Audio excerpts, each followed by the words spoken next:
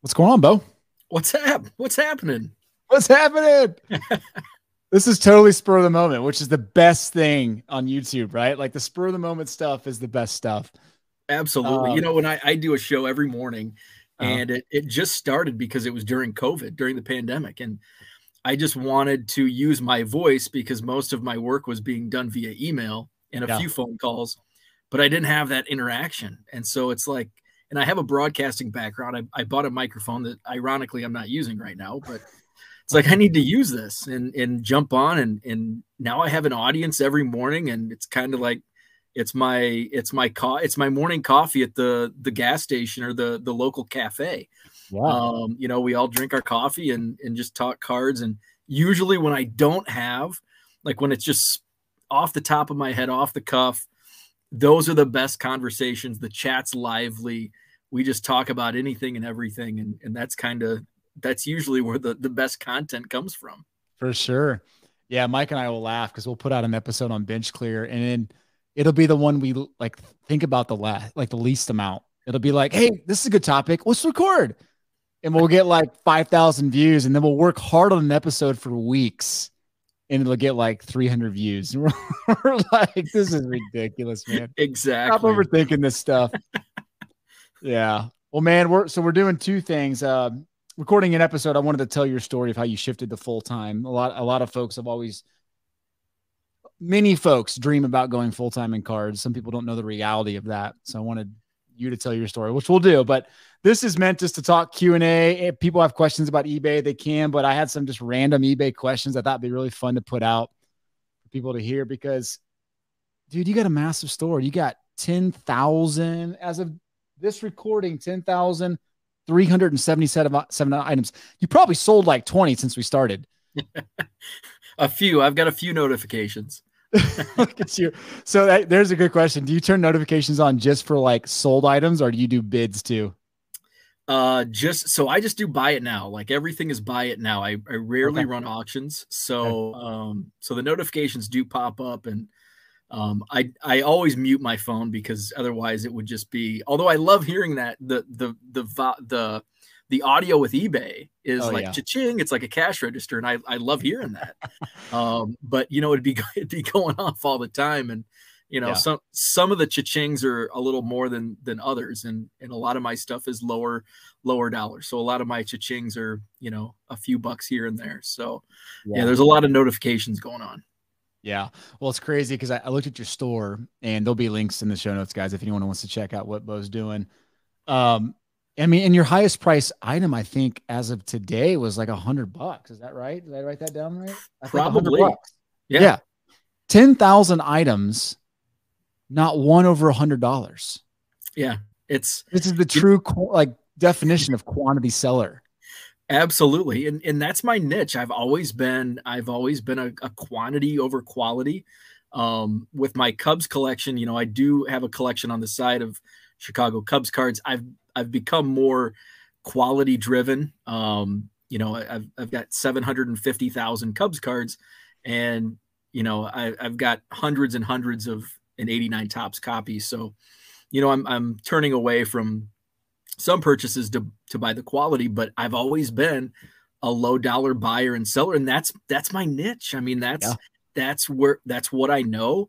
I would be lost if sometimes I'll have people offer me like you buy bulk, and it's a lot of like, ultra modern high end stuff. And it's like, this isn't my market. I know what Mm, I know, and I'm just going to stay in my lane. And, maybe down the road, if I want to dabble, get some extra capital built in the business, then start to educate myself more on, what's moving on higher dollar stuff. But yeah. right now I'm having good success moving low dollar stuff. And, I know what to buy, and, I know what's going to sell. So there's always some surprises, which is a good thing too.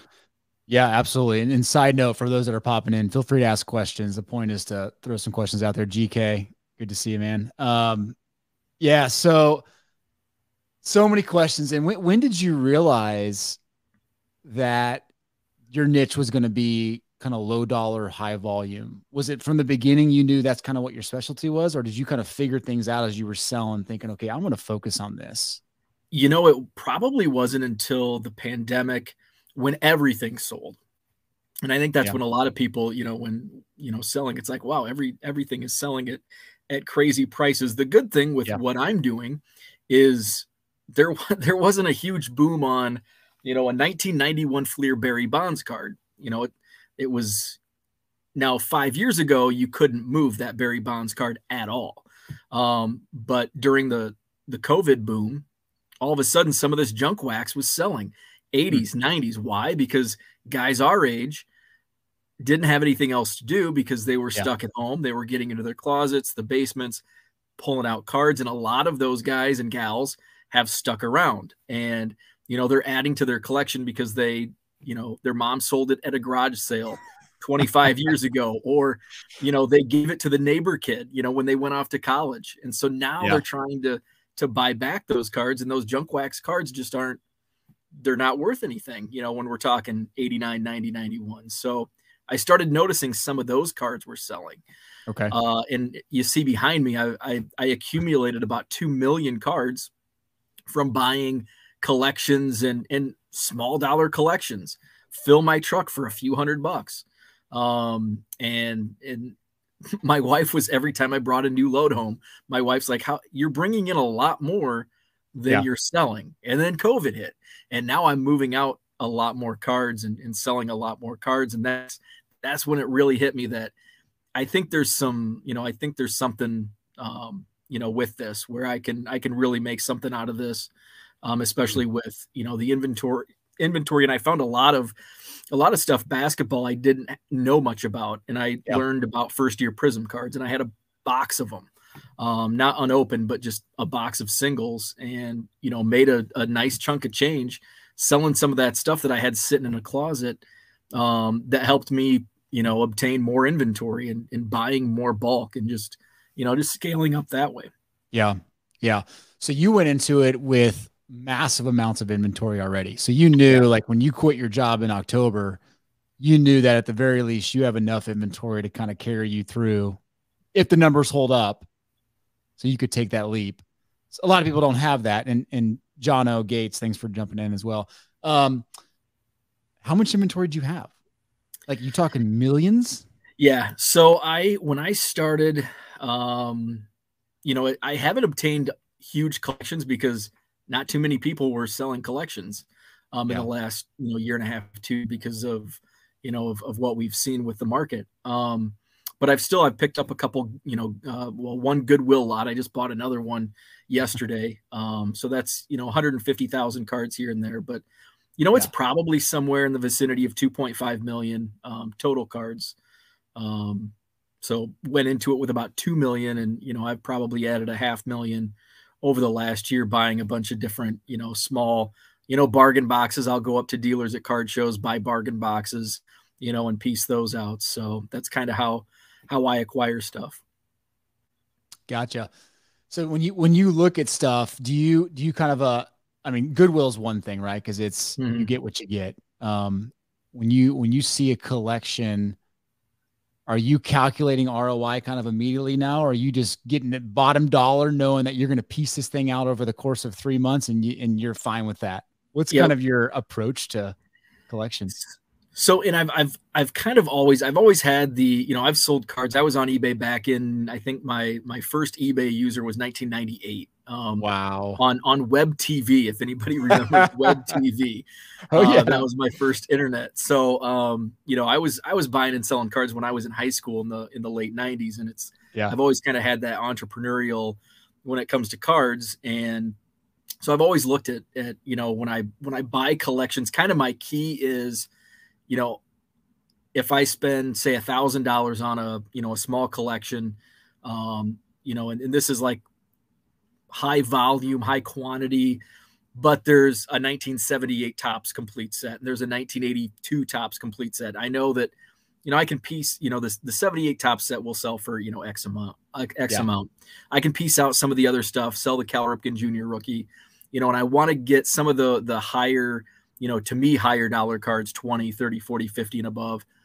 Try to get to that break-even point. So try to get to $1,000 on a few sales, as opposed to, 100 sales or 500 sales to get to that $1,000 back recouped. So that's kind of how I approach it.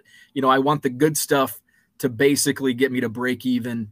Everything else is profit. So then I have to work to sell. It's also a motivator because, okay, it was easy to break even, but now if I want to make money, I have to grind, and I have to sell those dollar cards. Yeah. Yeah.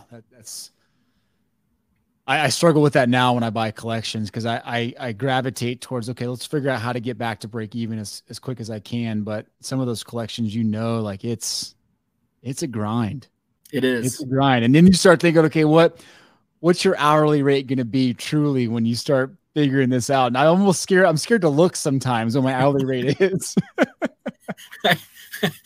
That's that same here. And I try to look at it as, I'm doing well with, the sales, but I'm also working way more than what I was, when I was doing it full time. And sometimes you have a slower day on eBay and it's like, oh man, maybe I should go back into the workforce and, what can I do? How much, what's the threshold of what I can do on the side? But I don't want to consider that because I'm having too much fun doing this. And it's, I started, and it was good because I started, October 15th was, my first full on day doing it full time. And that's going into my specialty is baseball. So where are we at in baseball?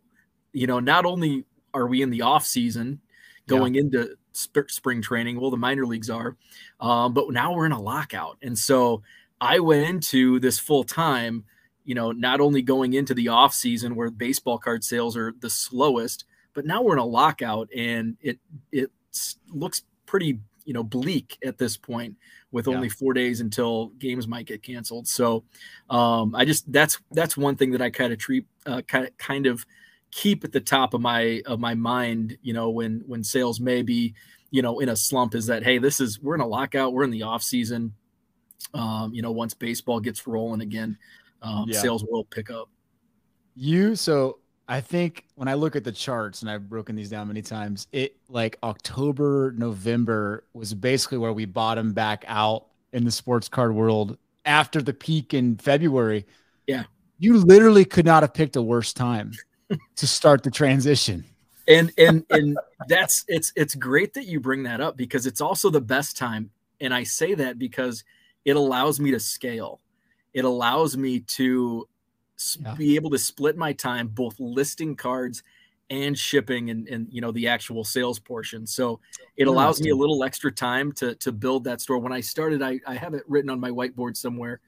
I think I had 3,000. I was right around 3,000 listings when it started, when I started back in October. So I've been able to scale up over 10,000, while still selling an average of, 80 cards a day, somewhere in that vicinity. So, I think if it was right in the middle of the season when card sales are booming, I'm kind of chasing my own tail.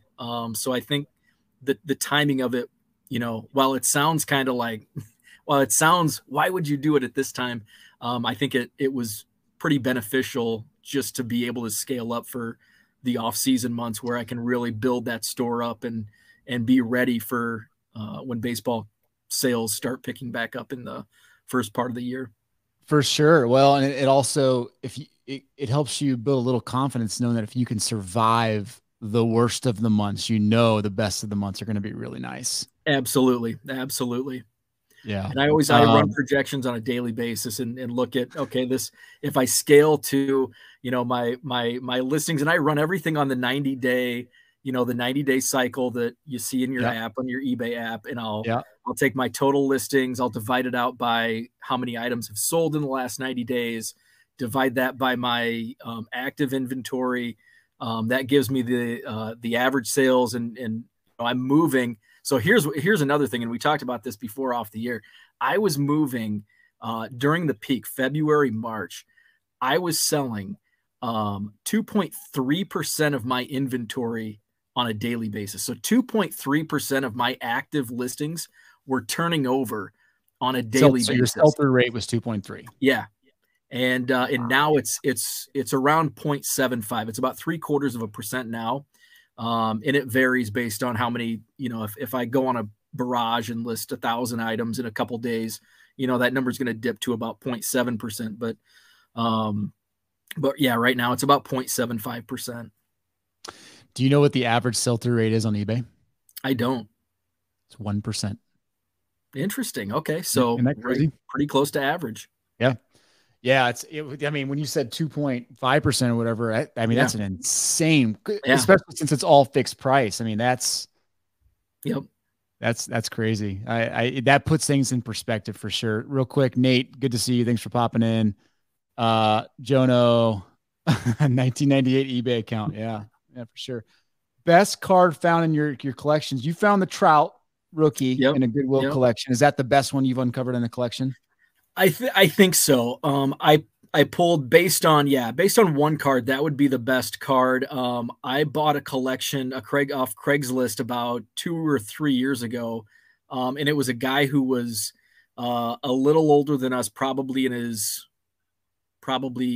hitting 50 right now. So about 10 years older than I am. So he was growing up in the late 70s, early 80s. And he had a lot of unique items. He had a lot of unopened Sports Illustrated posters from the late 70s. He had a lot of the TCMA sets from the 70s. Yeah. He was ordering a lot of stuff on catalogs. I went to his house and he had an asking price.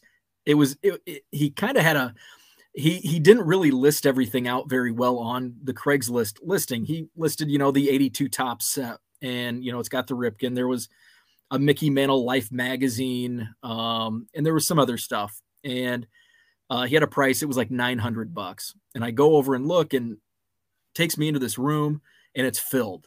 The room is filled. And then he's like, I've got this closet, and it's filled.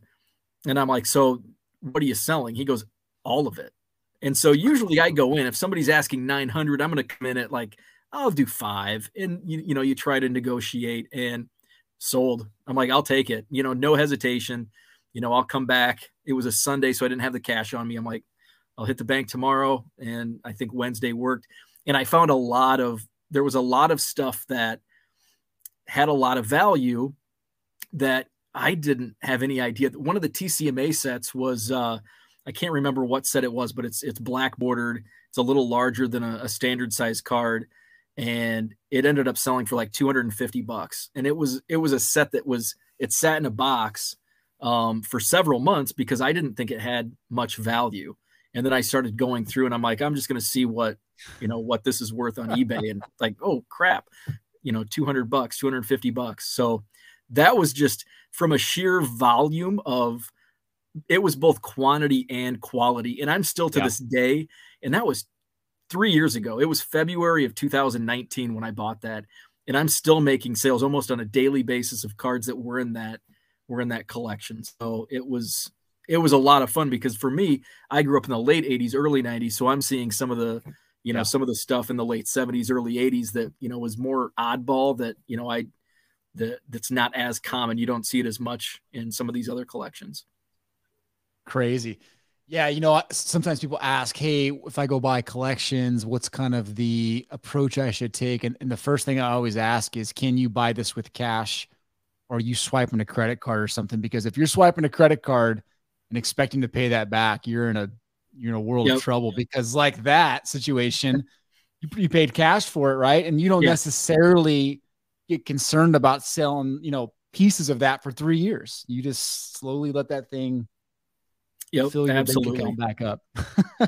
And that's what's great about, I promote a card show in Madison, Wisconsin, and then I do a show in Rockford, Illinois. And, a lot of times whenever I make a couple $100, I'll run to the guy with bargain boxes and be like, what do you got? And just, it's all from sales that, I take 25-cent boxes and dollar boxes. So it's all stuff, that I'm selling for 25 cents and either buying, bulk inventory. Back before I was doing this full time, I'd go take and I'd buy a T206 Cubs card, or, some fun personal collection stuff. Now I've got to think of it more as a business. So I keep those those fun cards to, I save those for a rainy day and pick those up down the road. But Heck I yeah. love using the card show cash to just restock the inventory. Yeah, yeah. GK agrees. It's a crazy sell through rate. 2.5% we're referring to. So a lot of times people think that if you turn your hobby into a full-time job, you end up hating your hobby. What's kind of your response to that after doing this now for coming up on 6 months ish? That was I would say it was a fear, but it really wasn't for me. My first career was in radio and broadcasting, and I loved it. And I did sports. I was sports director for several stations. I did play by play at the high school and college level, and I started my own website. And this was early on in streaming back in 15 years ago. And I bought my own equipment, and if I had an off night not doing a game for the radio station, I'd go do another game, an internet only broadcast. And so it was kind of, I was using my, my job as my hobby on the side. So they worked really well together. So I had that background of, not burning myself out with, hobby / work. And so I guess it's just in my mindset. If I love something, and I'm passionate about it, that selling these dollar cards and selling, low end cards has always been fun for me. Even when I can get behind and, say I go to a Cubs game for a weekend and I come home to 250 items to ship, it's a drag, but you know what? And I always say this, you love steak. If you're a steak eater, you love steak, but if you have steak 3 meals a day, you're going to get tired of it. And but you're still going to love steak. You're just going to get tired of it. And there are those times where, it's like, it's just a total grind and I'm doing nothing but shipping. But how I try to, I try to keep my mindset fresh by going back and forth. And I kind of have, an ADD type personality at times where, I'll get tired sitting in a chair for an hour. So I'll go upstairs, I'll list 50 cards. And as long as I'm doing that, as long as I'm breaking up the monotony, that's key. So I'm not, sitting in my chair down here in the basement, shipping for 8 hours. I'll break it up and go upstairs, take the dog for a walk when it's, not snowing, and, just kind of break it up the day. So I haven't really had that, but who knows, maybe that does occur. I've only been doing this for 4 months now. So there may come a time, where it does kind of, it loses that fun, but so far I'm really having fun doing it. Yeah. And you come from the background of doing this on the side as a side hustle for years. So it's not like it's a surprise to you what you had to put into it. So you knew, and I would argue trying to do it as a side hustle with a full-time job, that's the true test, because if you can grind it out for extra hours and still love it, it's probably a good sign when you go full-time, you'll probably love it just as much. Absolutely. All right. So some eBay specific questions here. Jono Gates, have either of you used Chrono Card for your inventory to post on eBay? Any thoughts on using it? So what is kind of, and you can answer that question specifically, but maybe talk us through your listing process and what you typically do. So and this is something where I've streamlined and, listing, and I mentioned, I can list 500-600 cards in a day. But it's all about the process and streamlining that process. So first, having the inventory is key. Having the cards, putting them together to, okay, I'm going to list baseball today. So I'll take a box. Still working through that last Goodwill box. I've still got like 1,000 cards to list. So I'll just take piles. I use File Exchange, which is through eBay. Yeah. Basically, it's just a spreadsheet, and you fill everything out. A lot of my stuff's just default. The only thing I change is, the item description. Actually, the item description's default. The item title changes, obviously. The price, put in the team, the player, and then I'll type all that in. I use a Fujitsu scanner. That's one of those feed scanners. So I usually put 10 cards in. It's right through. And those are on low dollar cards. Higher dollar cards, I'm not using the feeding those through the scanner. I haven't had any damage due to this. But you know, I don't sell. You know, if I'm not going to send a $50 card in a plain white envelope, but a 1991 Barry Bonds. So kind of on that same mindset. And then I use for the photo storage, I use Image Shack. And it's real simple. Actually, one of my viewers on my YouTube show gave me kind of a hack because it was difficult to get the right order on when the pictures uploaded. So he said, upload the pictures first.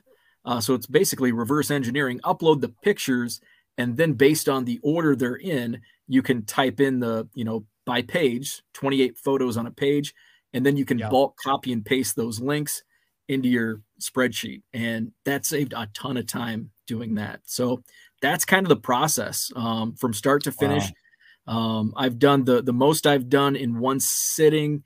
I did about 110, 120 listings from start to finish in 1 hour. So if I just grind through 1 hour, I can get over 100 listings posted on eBay. That's crazy. So HT Sports, I see your question. We'll get to that here in a second, but a little more on that. So you're not using ChronoCard, I guess, to answer the question. No, I have in the past, and ChronoCard is pretty similar to File Exchange. It's if anybody's familiar with the old bulk lister from eBay had I think it was called Turbo Lister, and this was going back 15 years ago. And it's kind of similar to that. I think you get 50 free listings through ChronoCard that upload automatically to eBay, and then you have to pay like a subscription. ChronoCard that's actually where I learned about the Fujitsu scanners, was through ChronoCard. So I have not used them in several years, but it's very similar bulk lister. Yeah. I'm in the middle of testing out ChronoCard now. I actually bought the Fujitsu. What did I buy? 7160, just because of ChronoCard. Same thing. It's like I'll give it a whirl. I'm a Mac user, so I'm not having good success with it. Let's just leave it at that. But it's funny you say 120 per hour. So I have this Epson V600 here, where the flatbed to scan a lot of graded cards, but I get about 60 done per hour. The old school way with my flatbed. That's moving. But you know the drill, man. When you put something on a flatbed, you got to go and crop out the image and save it. It's not fun. It's not fun. What is your daily goal then? Do you aim to get a certain amount of listings done? Do you block a time off and say I'm listing this much every single day? Yeah. So my I try to keep it above my daily sales number. So right now it's around 80. So I shoot for 100 per day. That way I'm continuing to grow the inventory. So I don't slack off if I'm out of town for a weekend, or if, for whatever reason I don't get any listed.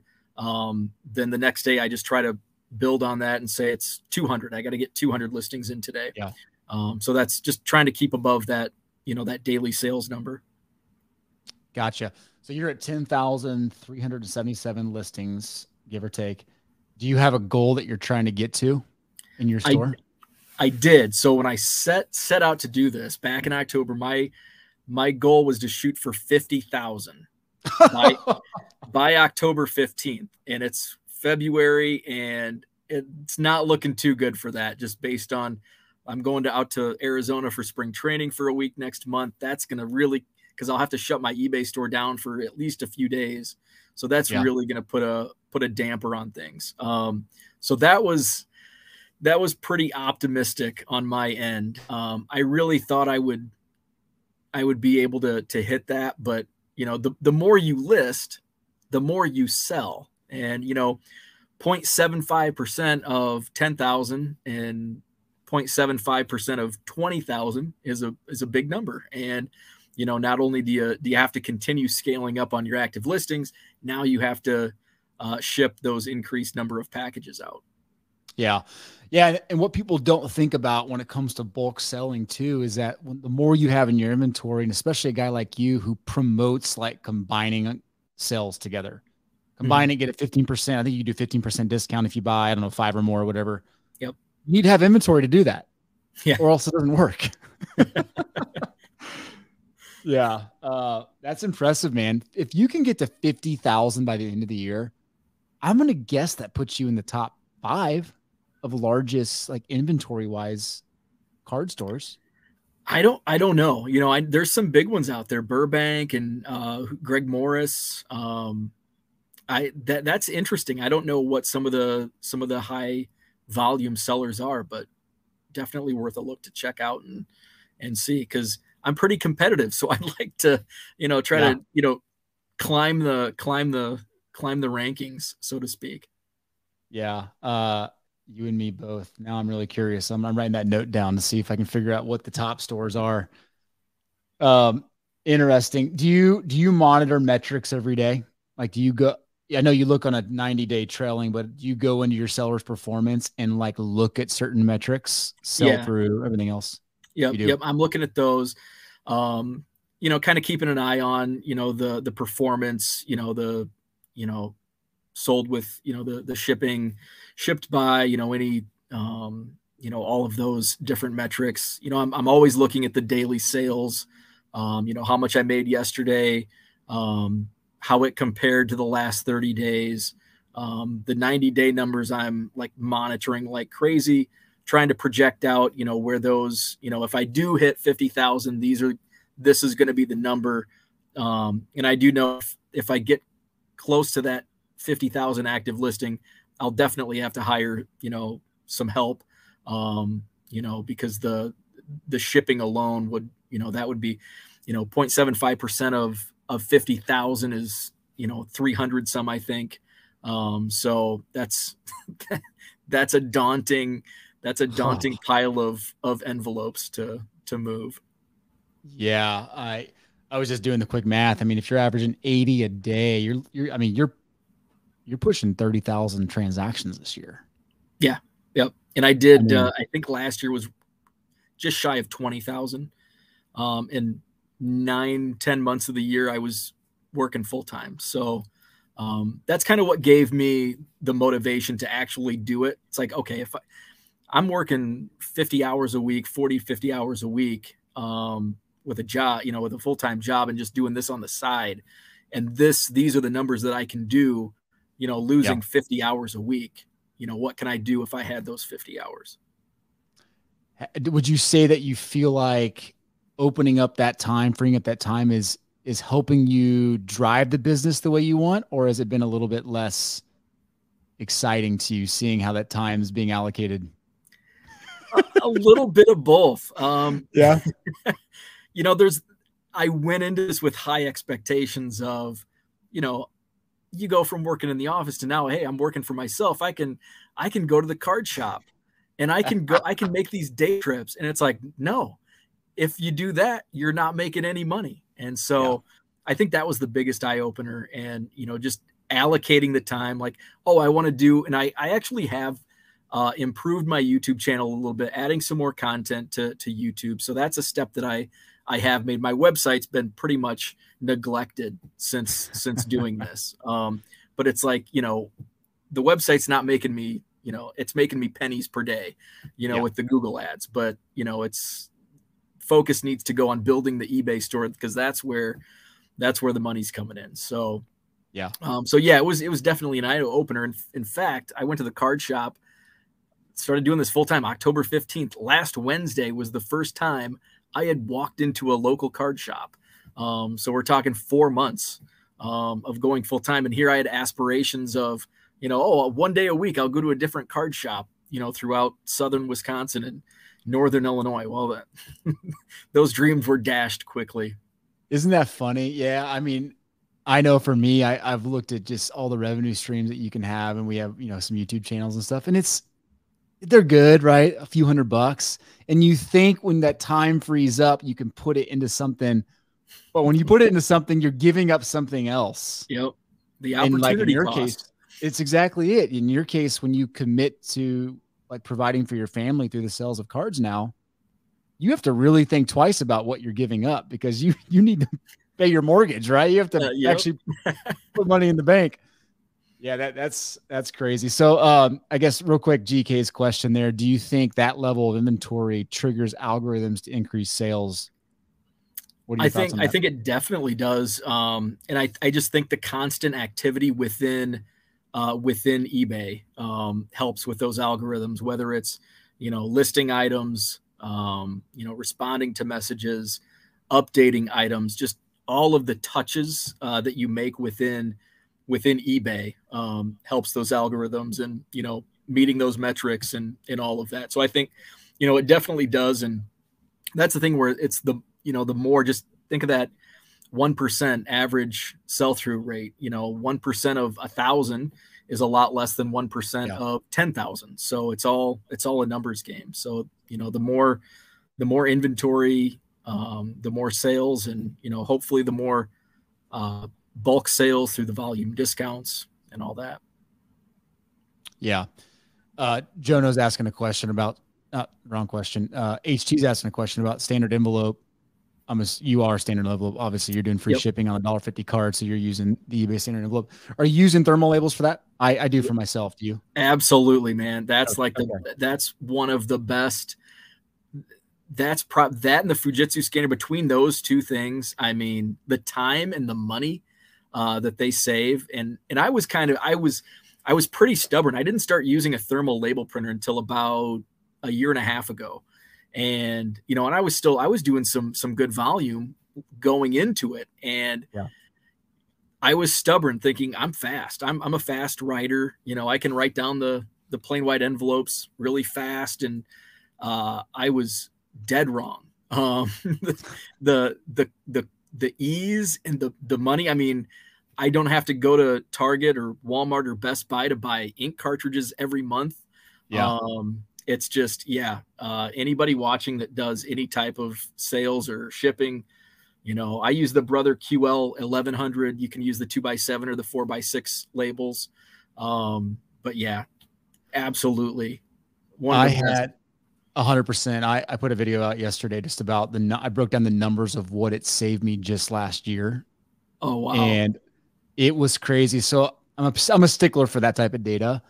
And I did 6,200 transactions on my Breaker Culture eBay account. And after figuring out what I was doing the year before with cutting the label, taping the label, it saved me 85 hours of combined time and $1,200 in extra cash in my pocket. Wow. That's amazing. But like, that's 6,100 transactions for you. The time savings would have, I mean, you optimize things, I'm sure, but just a couple seconds on each transaction adds up over the course of the year. It's time back in your bank. And that's what, I get into a lot of, discussions about, different things. And a lot of people, when you say, spring for the extra 20 cents for a non-machinable stamp, when it comes to, standard, it's like, I don't need that non-machinable stamp, because you shouldn't need it if it's, if it meets all of the USPS. And that's a whole other discussion. But that 20 cents, like, on one transaction, it's only 20 cents, but think about it 80 times a day, times 20 cents, multiply that over 30 days for a month, 365 days a year. That's a lot of money in unnecessary expenses. Yeah, you're exactly right. It's easy to lose sight of that until you do quantity and you break down the numbers. All you need to do is type it in an Excel spreadsheet and it'll justify just about anything for you on these decisions. All right. So Jono, again, great questions. How do you group your inventory together? I'd be curious to know this, because I struggle with kind of how I group things, even now only listing 30 things a day. What do you do? What's kind of your quick system? I still struggle with it with over 10,000 listings. And it's a constant struggle where the more I scale up, the more organized I have to be with the more inventory. So baseball's the one trading card that I have the most knowledge on. So I do everything by year, and then I break it down by set. So, and I love these trading card dividers. So I usually they're labeled, but I ran out of labels, so I started using the marker. So I break them down by set, and then, sometimes I try to numerically, but that's kind of a time suck at times. So unless I have like a huge pile, I try to keep it just kind of sporadic, but then get down numerically if it's a big pile of cards. Football and basketball, I have less inventory, and I have less knowledge on those two sports. So those are listed by player last name, which I found is easier. But if I did that for baseball, I probably have, 100 Ken Griffey Jr. cards in my eBay store. So then I'd have to go, search through 100 Ken Griffey Jr. cards where, if it's a 1992 Topps, it's going to be much easier to find. So I know some people do it by, almost like the Dewey Decimal System. And I don't think my mind would work well for that. I think the best, and this is I think it's each individual thinks differently. And, I think different ways work for different people. And I think the best way for me is my current process, but it's definitely something I'm always thinking about trying to improve on, increase efficiency on organization. Yeah, no, I'm with you. I feel like every couple months I switch my system because I think I can optimize it better. And then I kind of trash the other one, and that works totally against me. I've talked to JT Triple Crown, who does like a Dewey Decimal too. And it's like, oh my gosh, just the thought of learning that I don't have time for it. I don't want to learn it. I need something a little easier. but like optimizing that is so important because once again, you think about the extra 10 seconds, 20 seconds to go find a card on the back end multiplied by 50. And it just makes sense to put something in place in the front end. Yep. Absolutely. Yeah. Interesting. Okay. So this is a two-part question that I think is good. And I have some thoughts on this too. What are your thoughts on third-party listing services? So let's answer that one first.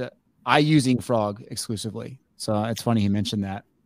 I've never used InkFrog or Shopify or any third party. Is InkFrog, is that for eBay? It is. You can send to other platforms as well, which is going to be my second question. Oh, interesting. Do you sell on other platforms? I don't. Okay. You don't either. So I don't use the full feature set of InkFrog, but if you were, you could easily send it out to your Amazon account and stuff, which is cool. Yeah. I use it because I like, for two reasons. One, I have a nice template design in InkFrog. I could probably go redesign that anywhere, but I do mostly 10-day auctions. I'm the opposite of you. I don't do a lot of fixed price. Okay. And so I don't like paying the 10 cents to schedule on eBay. So I use InkFrog, which lets you schedule for free. Perfect. And I do fixed price, so I don't have to worry about the. Yeah. So there you go.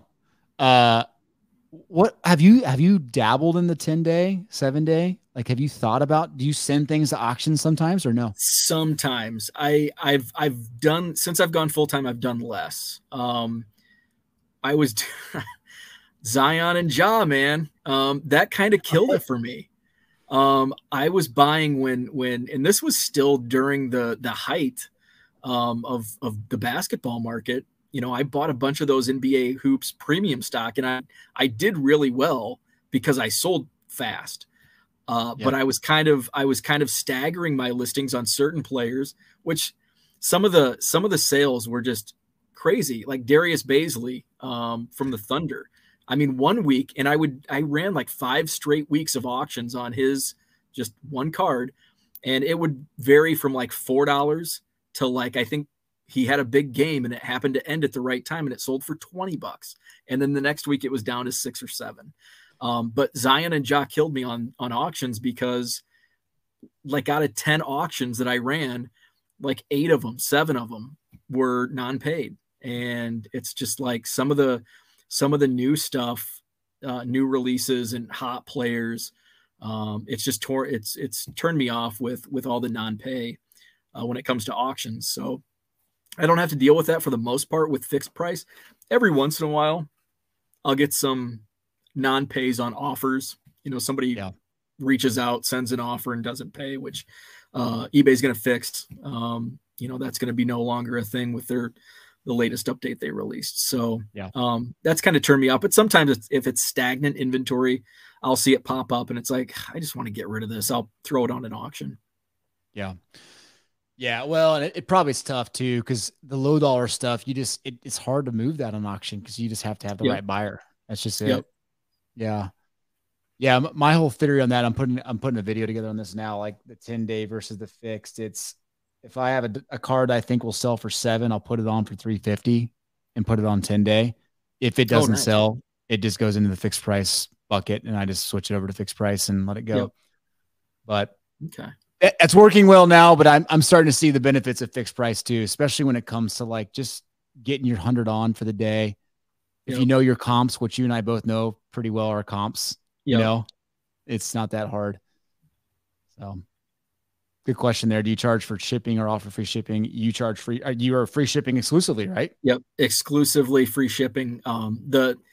The random times I'll run at auction, usually I will charge if it's, and I guess I should say on cards, it's usually free shipping. If it's like a piece of memorabilia or something, I'll charge just to cover the, if it sells for 90, cause I'm a big 99-cent starting price. So if I, list a bulky item for 99 cents, I don't want it to sell for 99 cents and it costs $8 to ship it. So, I will charge for shipping in that. So, but everything in my store, I believe it should be free shipping. And that way you don't have to deal with, shipping discounts and setting up those metrics. And so I do ship international, but I go through global just to make things, much, much smoother.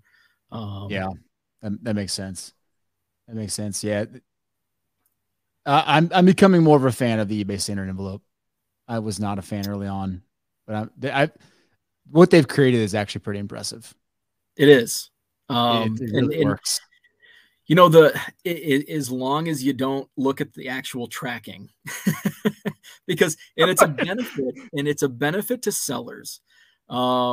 It's a benefit to sellers because I was a PWE shipper before standard envelope came along. Okay. And I saw very few. And that was from, basically coming from a Sport Lots background where I sold on Sport Lots a lot, 10 years ago. And I'd send all these packages out PWE to Sport Lots buyers and none of them got lost. But you sell a couple on eBay and, oh, hey, I never got this. What I've learned is many people who claim they haven't received an item are very unorganized. And they just look in their eBay app and it doesn't say delivered. So they assume it wasn't delivered. And oftentimes I will, respond and I'll say, hey, I shipped this out on February 18th. And a few hours later, oh, yep, I just misplaced it. And so I think a lot of people are just relying on that delivery status or that tracking status to see. So I was big on PWE. I actually had very few item not received cases. And whenever I did, I would Google that username and Blowout forums would pop up. And, many instances that eBay user had done the same thing multiple times and they were exposed on Blowout forums. So then standard envelope comes along and it really, protects the seller because now you offer tracking. It's not, the most reliable. But you have that tracking and there's insurance. So if you prove that you shipped it and if somebody claims they don't have it, refund the money, file the insurance claim. And the few times I've filed an insurance claim, I had my money in I had my refund from eBay or the insurance company within like 24 hours. So it's great for sellers. Yeah. I was talking to one of our viewers, Dean Fox, today, and he was telling me the same thing, that the refund process with eBay standard envelope claims has been consistently less than 24 hours for him, which is crazy. Like that's the efficiency eBay has for that right now. That's really impressive. It is. To them. My gosh, we've already gone 49 minutes. Oh my goodness gracious. We could talk about stuff all day. A couple more questions. Do you allow buy it nows or offers on your buy it nows? You do, right? I do. Yep. I have. And I have that set as a default option in my spreadsheets for file exchange. So I do offer, I send out offers. If somebody's watching an item, I'll send an offer out. I do it throughout the day. I know I've heard some sellers will do like a mass offer in the morning and one in the afternoon. I just do it throughout the day. If there's new watchers, I'll shoot them an offer. Gotcha. Yeah, same here. Most of mine are auctions, but I don't ever put the offer, option on an auction, which I think is the worst idea eBay ever had. Agreed. So people are still confused about that. There you go, Jason. Look at you, just influencing the masses. Awesome. Awesome. I appreciate that. Thank you. Very cool. Very cool. All right. So 2 more questions for you. Outline your typical day. A lot of people are going to watch this that are trying to move to full time. What's your typical day look like? How do you block it out? When I went full time, I wanted to make sure I was structured, and not throw on sweatpants, not shower, and because for me, I have to treat it like a work day, and I learned that just from lounging around on the weekend, and I felt that kind of anecdotal, that if I just came downstairs in sweatpants and a hoodie, it felt to me like I was getting less done. Whereas if I approached the day like I was going to work, put jeans on, put a shirt on, came downstairs, I felt like I was more efficient with my work day. So that was number one. I wanted to be very structured. So I still have the same routine. In fact, I usually wake up a little earlier than what I did when I went into the office. And then I'll brew some coffee. I'll come downstairs. I do my morning YouTube show at 7 a.m. And then once I finish that up, I'll do shipping, take care of that until about 10 a.m. And then it's kind of a wild card based on, how much shipments I have to go out, how many listings I need to put on. And then throughout the day, I just kind of bounce back and forth, doing what I need to do. Amazing. 8-hour day for you? No, it's like 14. You're not telling people. It's basically like 6:30 a.m.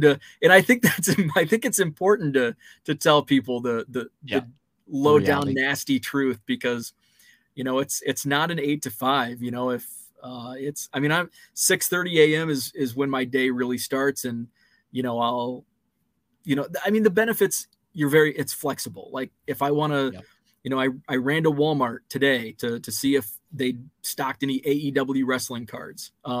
So I have that flexibility to go out, do those things. Last Wednesday, went to the card shop. But on a typical day, it's 6:30 a.m. start time.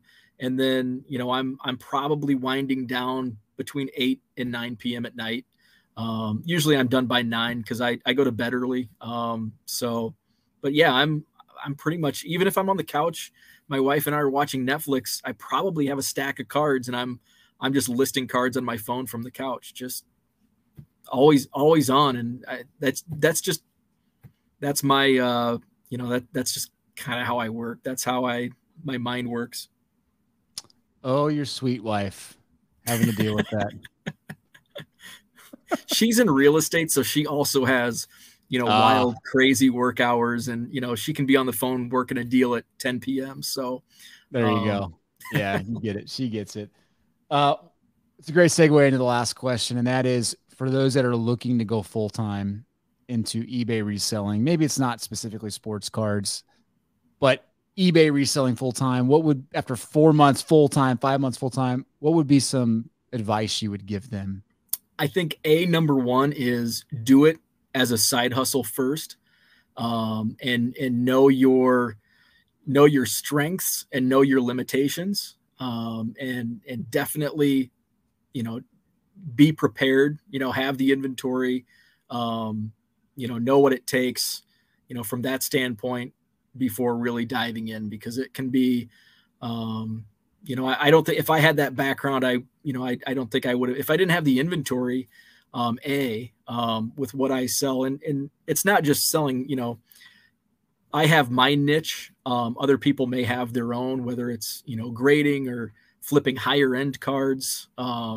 Just make sure you know your niche, be on top of your game when it comes, when I'm looking through boxes, I know what I can just see, I know I'm going to sell this for $2. I know I'm going to sell it for $2, but it might take a few months. Whereas this card might sell for $2 as soon as I list it. So just kind of, be educated on what you plan, the path you plan to take, but definitely practice as a side hustle first to get prepared to make that jump.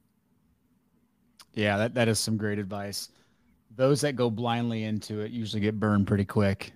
Definitely. You got to take your lumps, and it's best to have a backup source or a primary source as you take your lumps. Most definitely. Yeah, I can totally respect that. What's the next big Cubs card you're trying to get for your collection? I've got my list has been growing. The Cap Anson, the Allen and Ginter 1887 Cap Anson, that's one. It's the one that got away. I had a price in mind that I was willing to pay last spring, and it was listed on eBay for 3 times the price that I wanted to pay. Not that I thought it was worth, but the price that I was willing to pay. And I threw the offer, and it was basically a low ball. You would consider if I said the numbers, I would think it was a low ball offer. And they countered. I thought it was going to be declined outright. They countered just a couple $100 within my initial offer. And I should have pounced, but I had my number, and I'm not a gambler, so I don't have that mentality. So when I have a number, that's my number, and I declined. And I knew going into the National, I would see a couple copies. And I did. I think I saw 2, maybe 3. One was a higher grade, like a 5. Another one was a 1. But the back was all messed up. The one on eBay that I had a good price on that I could have accepted was a clean back, clean front. It was also an SGC 1. And he had a price. It was the price he had on was double, and it was a worse card. So I offered him more than my initial offer, and he goes no, and he took about $100 off the price, and he goes, and I probably wouldn't even sell it at that. So, and now they're, it's gonna cost me 2.5 to 3 times what I would have been able to buy it for last spring. So, but I will get it, and it's kind of one of those things where I'm thinking when I reach 1 million Cubs cards, that's the one I want to have be the millionth, because I've been, oh, that's cool. I've been chasing it now, so that's at the top of the list. I totally dig that. And for those that didn't catch the intro, you're at like 700 something thousand cards now, and your 1 million card chase, which is truly one of a kind. That is a one of a kind chase. Man, this has been super fun. Lots of great nuggets for those that are interested in selling cards on eBay.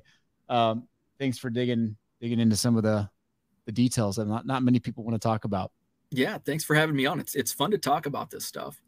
Yeah, absolutely. Well, we'll go check out your channel. For those that don't follow Bo on Twitter or on YouTube, go check out his daily show. All the links will be in the show notes. You're awesome, man. There you go. Look at that. Thanks. GK, Philip. Appreciate it. Thank you. Appreciate it. All right, brother. Go enjoy your fam. All right. Thanks, man.